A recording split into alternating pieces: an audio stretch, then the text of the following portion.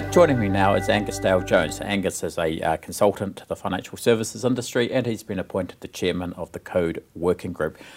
Welcome, Angus. Thank you for joining us.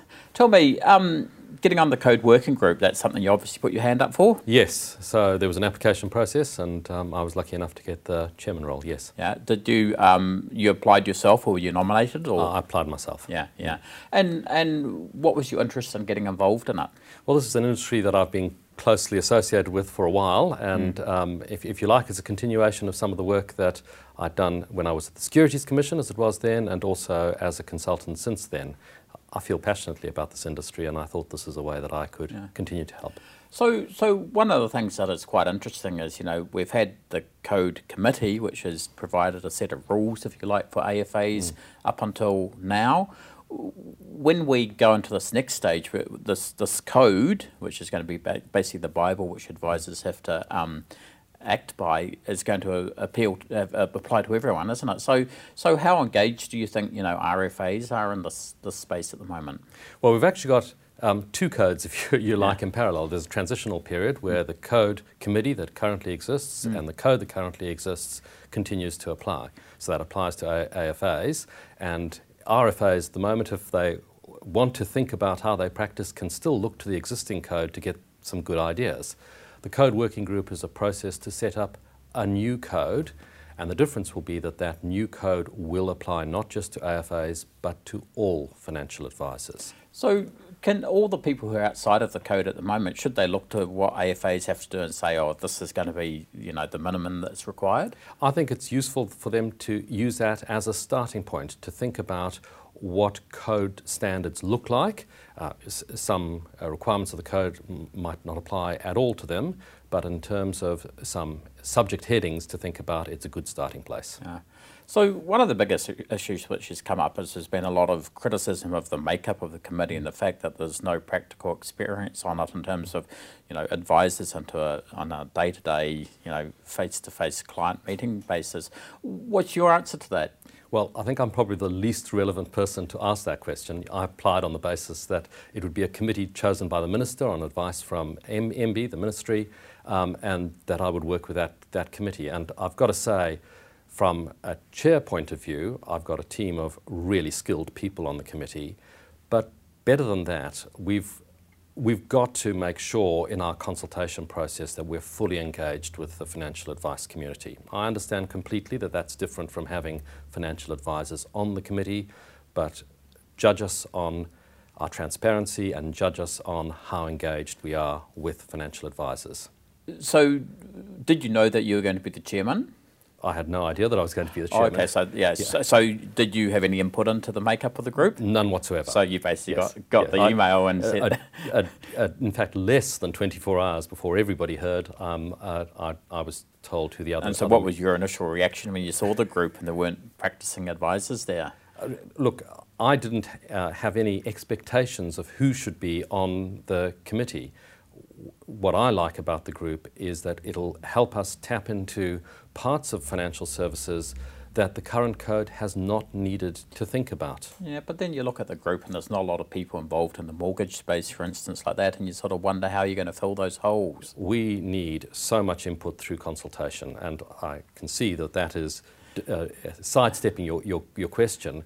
Remember, the working group is, if you like, a catalyst. It is there to make sure that we ask the right questions in consultation and distill those questions. Look, don't you have a fundamental issue in the fact that we've had so much change going on that people are just so sick of consultation that, you know, at some stage they're just going to say, you know, we just got to get on and run our businesses? Well, I think that's why we have to look closely at the work that has been done over the last 8 years. There's been heaps of consultation on what a good set of standards for advisors look like, and that's been done in the context of an occupational code for authorised financial advisors. Now we broaden into what is a service code for the giving of financial advice. And so it applies to many more people in organisations, people who are using digital advice or digitally assisted advice, and it's stretching some of those concepts to this broader audience, not so much drowning them in consultation as making sure that we adjust the thinking of the code Yeah, so just come back to that. So we're going from a code which is around an individual and advice to something which is more service-based? Yes, this is no longer an occupational code. So we're no longer, if you like, the current code committee is a little constrained because all that it can touch, essentially, is ethics, the advice process, and the credentials, the competence of the advisor. Yeah. We can now look at the advice service as a whole. And remember, this legislation is now moving into the Conduct Act. Yeah. So it's much more about customer outcomes. It's looking at everything that's put into play to get a good customer outcome. So it might be that we don't need to do the heavy leaning on the advice process in some circumstances that is currently done. So the occupational code, if you like, and what the AFAs have to do, is that just going to get chucked out and we start all over again? It is a fantastic starting point. We have a huge advantage over what the existing code committee in a different form, some different people 8 years ago, they had nothing to start with other than looking at some ideas from the industry and some ideas from overseas. Now we have a code that's been trialled, consulted on in detail, and by all accounts is working really well. This is about understanding that the context is now broader and making sure that what we come up with stretches into that context in a sensible way. Yeah. So this whole thing, you know, and one of the big debates, and you'll have seen it through the site, is around, you know, advice versus product versus service. Is that part of your, have you got to sort that out? Well, I think our number one sort of mantra is customer outcome. So I come back to the fact that we're now sitting in conduct legislation, and in fact, the nexus between product and advice is a close nexus in many instances, and it's understanding how those work together to get a good customer outcome.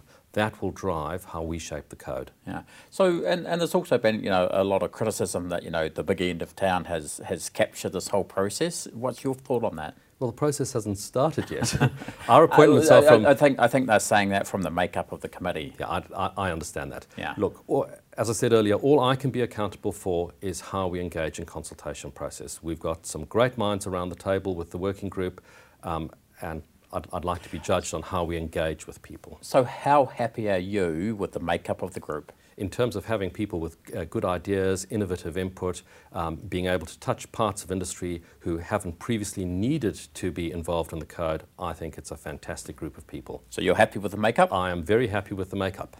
Yeah, okay. So, and because you can actually second people too, can't you? You can have another 2, or you're allowed 11, I think you got 9. That's a choice for the minister, not for me. But what we can do is we can structure the consultation process in any way that we want. So we can find any mechanism for including advisors. And it is really important that mortgage advisors, insurance advisors, people who haven't been directly touched by the AFA code are fully involved in expanding this to a context that works well for them.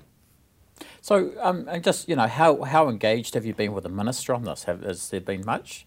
Well, I was an applicant for a job, and I was chosen. And you know, now the ball is handed over to us, and we run with that ball over the next 10 to 12 months. So there's also, you know, there's a really interesting thing, because I think you came to New Zealand originally from ASIC, and you came in a role which was helping to set up the Financial Advisors Act, and you were a regulator, and now you're on this other side. Does that say anything that the regulator's taking over this process, or? Well, the last time I wore a regulator hat was in early 2011, so I've had quite a bit of exposure to it might still be ingrained in your... Well, there are aspects of being a regulator that stay ingrained, but I think the central aspect is a behavioural one. It's trying to work with people to come up with behaviours that benefit everybody, that benefit advisors, so that, you know, some of the things that give them headaches are listened to and responded to constructively, but also that benefit customers and consumers. Yeah, oh, excellent. Look, thank you very much for your time, Angus. And look, we look forward to keeping in touch with the work you're doing and helping to get people engaged in the process. So thank you. I'd be delighted. Thanks. Cheers. Thank you.